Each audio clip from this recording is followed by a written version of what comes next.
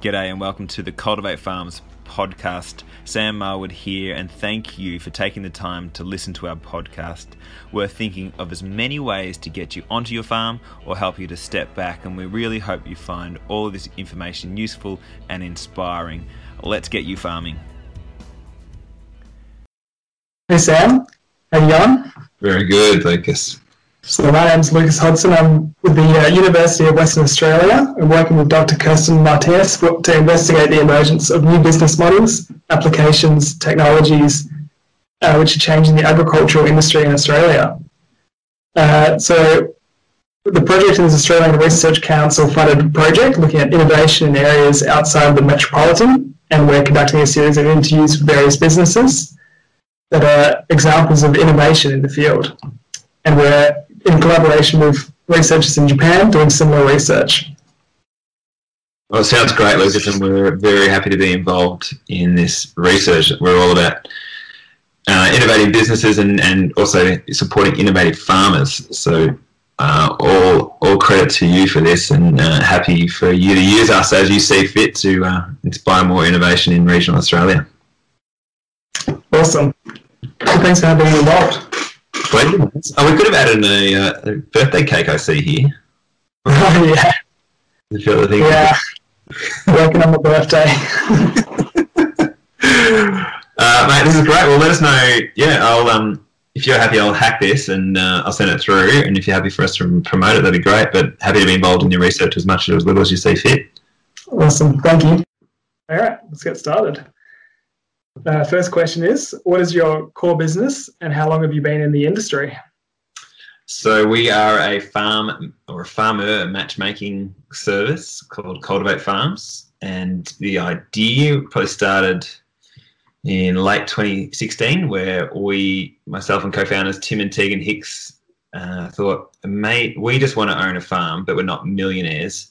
Imagine if there was a business that helped to buy farms for young people. And so that's when the concept started, I guess, and we've spent the last 3 or 4 years unpacking, is that even possible? And figuring out it is. And it's taken us a long time to realise it's a matchmaking service that we need to match aspiring farmers with retiring farmers and or investors to co-own a farm together.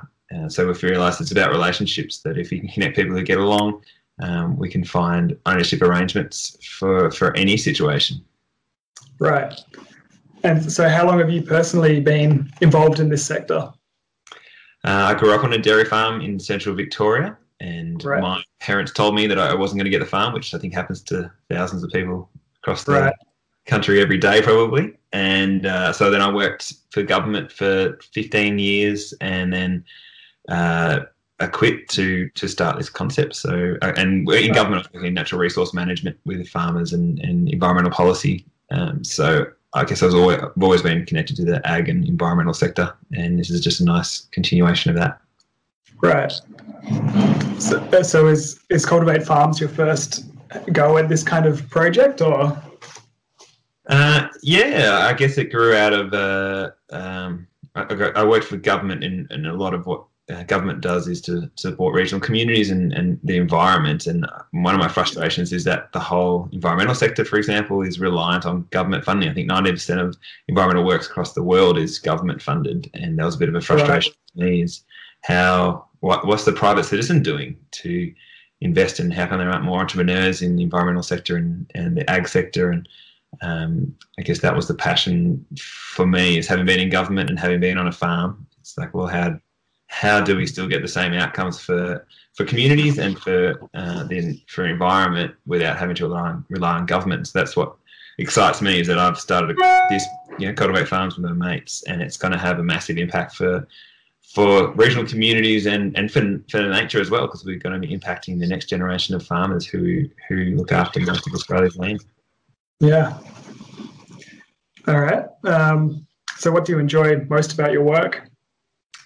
I enjoy scheming. I think most of my day is trying to figure out how to help people, and every different case is different. Everyone's got different scenarios. So I love the idea of working with passionate people. So every farmer that we deal with, an aspiring farmer, just can't think of anything else to do. They really want to be a farmer for some crazy reason. I think it's ingrained in humans. and I get to work with them and help them think through. Okay, you want to own a multi-million-dollar business.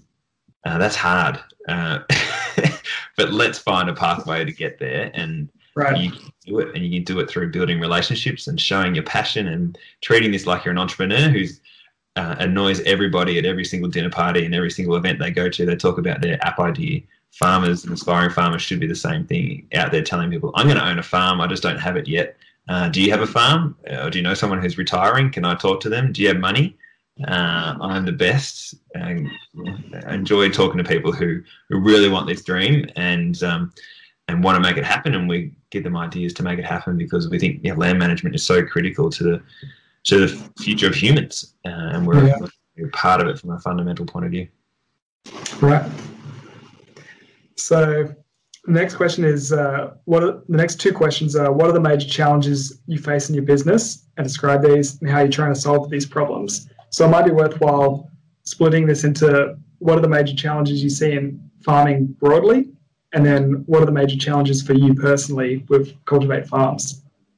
So I think the biggest issue facing regional Australia is that someone in their 20s or 30s has no way of buying a farm.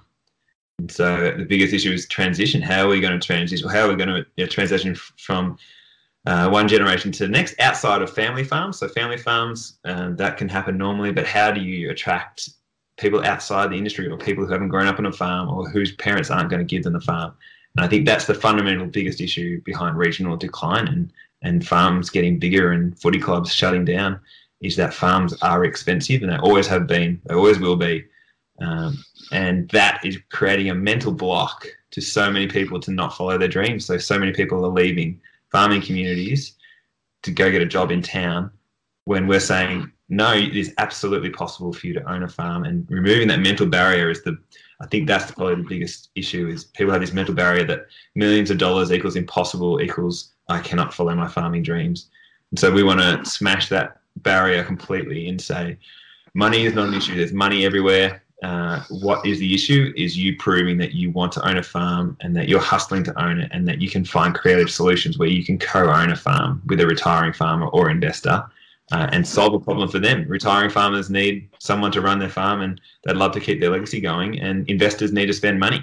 So you can be that person who can solve this need for those two parties. And for regional communities as well, they have a need. They want to keep young people. You can solve that.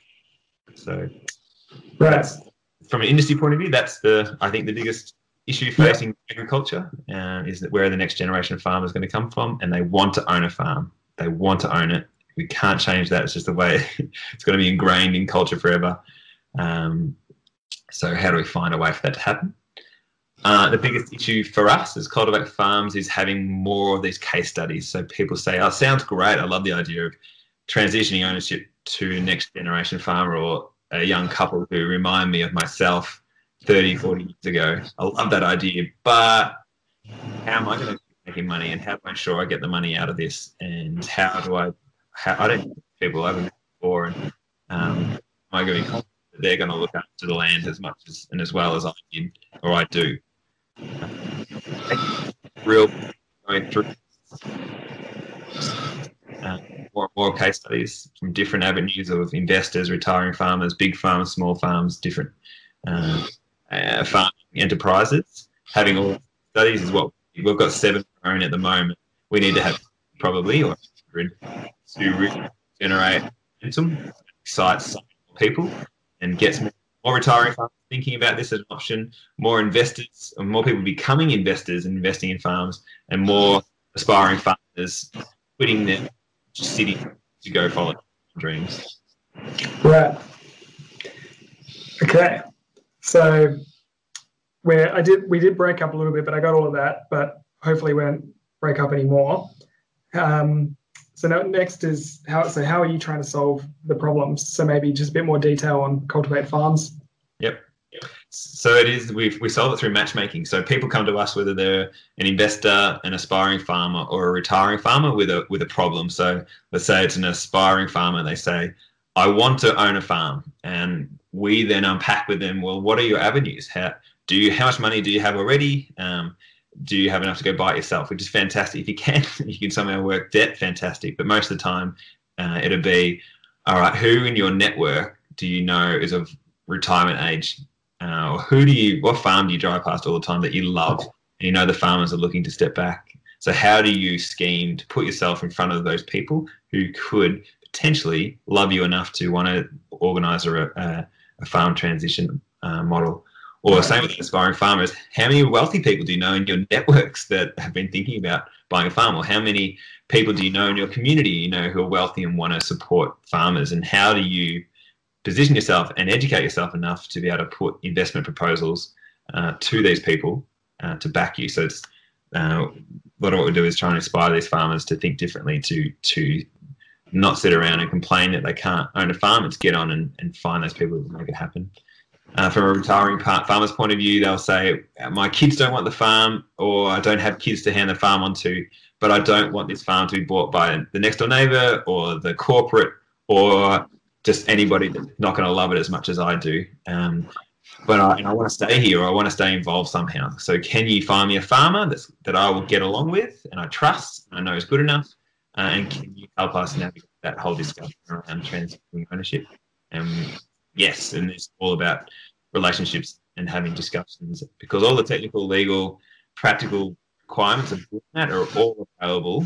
There are lawyers, accountants, and advisors all over Australia who can do that, but the hardest thing is getting the relationship right. And then from that point of view, the investors say, I want to buy a farm, but I can't run it myself. Can you match me with a top gun farmer who I get along with again and who's going to invest with me into a farm so I know that they've got vested interest to make this work well, and I want to see them succeed. I want to come to the farm every now and then, but mainly find a great farmer so I can get and live my dream of owning a farm, which I've wanted to, but I can't do it myself. Right. Yeah. Well, I found it really interesting. It's that it's not just a matchmaking app. Basically, it's helping connect, but it's also ensuring that there is actually money supporting the venture. So it's not just people that have good ideas, because there's hundreds of those, but it's people that they're going to have some backing behind their ideas, which is it'll make a big difference, I'm sure. So next is, please explain your innovation or new approach, and to whom is it new? We basically, and where did the idea come from? We covered that a bit, but maybe where did the idea come from, basically? You were saying it was with you and your friend? Yeah, so the idea just came from our desire, which I think our need, which I think most good ideas are when people are trying to solve their own problem. And we thought, we could probably, and we are doing it. We are finding Tim and Tegan a farm. I realised I can't actually be a farmer because I'm not just not good enough. But Tim and Tegan are chasing that dream, and we're not far away from matching them onto their farm and with investors. But I guess it was just sitting down, working through the practical realities of all these different options. How do you get someone to invest in you into a farm? And just through talking to everyone in the ag industry that we could, to putting the word out there on social media, which I think is such a powerful tool that every business should use, and finding aspiring farmers and talking to them on phone, and meeting retiring farmers and talking through their needs and just matching it up with our needs. We figured this out. So we thought this idea was dead 12 months in, because we thought we needed an Australian financial services license, that we would be the ones who would track the money, hold the money ourselves, and point it to these farms for them to go and buy farms. Right. And we realised you need a license to be able to handle lots of money. But then it was one, I can't remember the exact day, but we realised, oh no, we're not involved in the money at all. We just need to be involved in people and connecting people, because who knows why someone wants to invest in something or someone wants to back someone. It's for whatever reasons. Like, who are we to decide? But let's find people so they can have that conversation. And that was such a watershed moment, because we realized this is absolutely possible, and this is scalable across the world. This is just relationships, which we never set out to be a Tinder of farming or eFarmony. That was never what we intended to do. But we realized we had the power of the internet, which has never been available till the last 10 years. So distance is no longer an issue with connecting people, and you can get attention just with one tweet, which can open up the doors for a conversation and connect people. So I think it's a combination of good timing that we had this idea a few years ago, that this idea matchmaking for relationships has already been well established. It was weird years ago to say, like 15 years ago, to say that you met someone on the internet. Everyone laughed at you, and it was a joke. But now it's weird to pick up someone at the pub. Yeah. Completely flipped. And I think that'll be the same way here with farming, that most farmers, retiring farmers, think, oh, I don't know anyone in my district that is good enough to farm with me. And we'll say, well, have you checked the world? There's got to be one farmer in the world who you can get along with, and we can connect you with them now. And that, for us, is just so freeing. So it's probably that we had this need. We've seen that there hasn't really been a solution, and we don't think there's a solution like this out in the world at the moment that we've seen. There's some similar sort of businesses, but this idea of focusing on relationships and ownership of farms is new, and we want to succeed and scale across the world. Awesome. So next is how have you been successful in solving the problems? So do you feel like people are embracing these connections that are possible now? Yeah, I think we are. We've had case studies. We've got 7 farms that we've matched. I think the biggest issue now is on the aspiring farmers point angle. Do you really want it? I think there's a lot of people who are thinking, yeah, I'd love to be a farmer. Of course I would. And then you put an opportunity in front of them.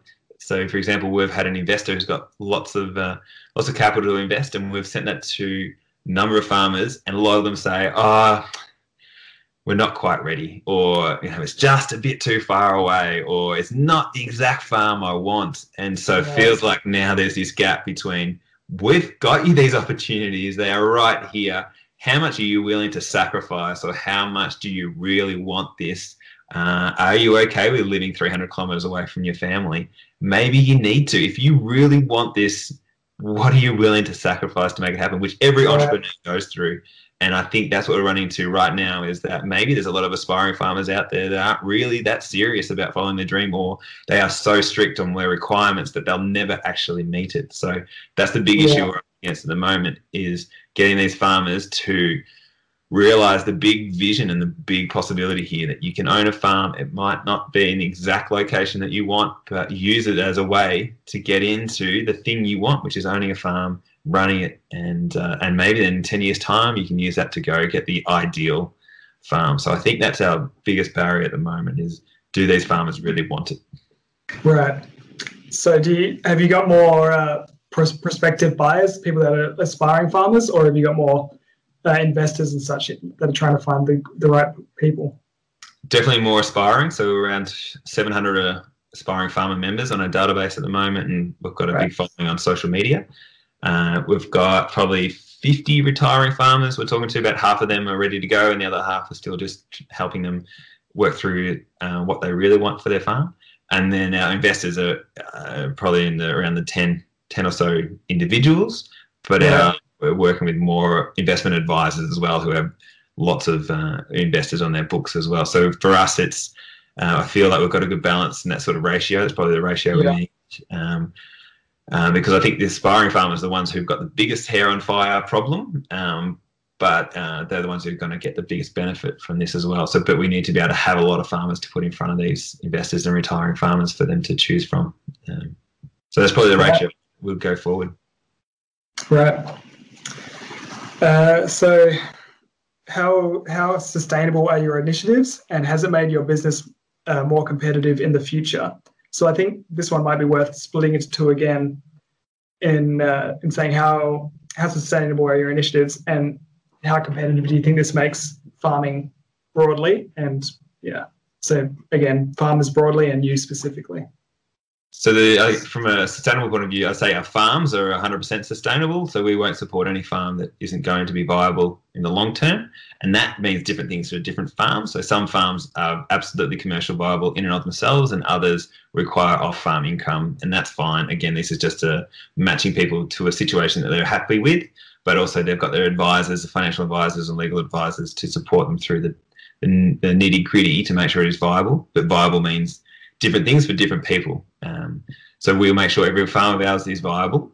Us as a business, we are not viable right now, but that's a sacrifice we have been wanting to make, because we see a massive potential in what we're doing, and we know it can be a financially sustainable business. It's just we need to put in years of free work effectively to build up our case studies and prove the worth of what we're doing to be able to charge appropriately into the future.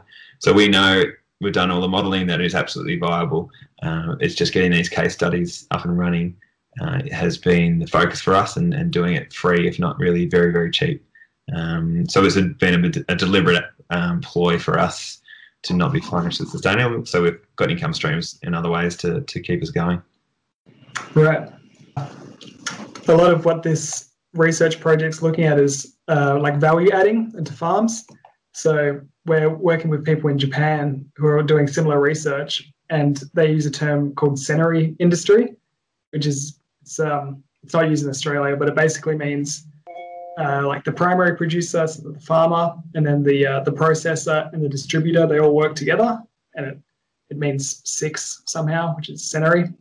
But from that point of view, in terms of value adding, and you're making like a curated product, small farms are definitely a thing. If you have someone passionate working on the farm, and they can produce a product for the market, which, you know, a big conglomerate might not be able to do. Yeah, that's right. And well, if you've got the supply chain sorted, where you know you're going to get a certain amount of product sold for a certain price, that gives you the confidence to go and build your business. So that's, yeah, I love that sort of thinking. We'd love to get involved in that supply chain side of things as we grow as a business as well, and support our farmers to be even more profitable. Yeah. You're right. Okay, so question 8 is, are there any intermediary organizations who help your business connect to consumers? So do you connect to people directly, or for you, in your case, I suppose it is because you're the website, you're the one connecting people, so it's a bit different. Yeah, well, I think our business that connects is Facebook and Twitter and Instagram and podcasts and YouTube. Like, they're the ways we have gotten to people, and that's, I think every business should think about that. That you should be a content creating machine first, but it inspires people to then want to follow you and buy your services and goods. So Facebook has been the number one way that we've been able to connect people, because everyone's on Facebook. So we just create content and get ourselves out there to where they are, to make it really easy for anyone to find out about us. We're not saying come and join a new platform. It's like, we'll just come to where you are.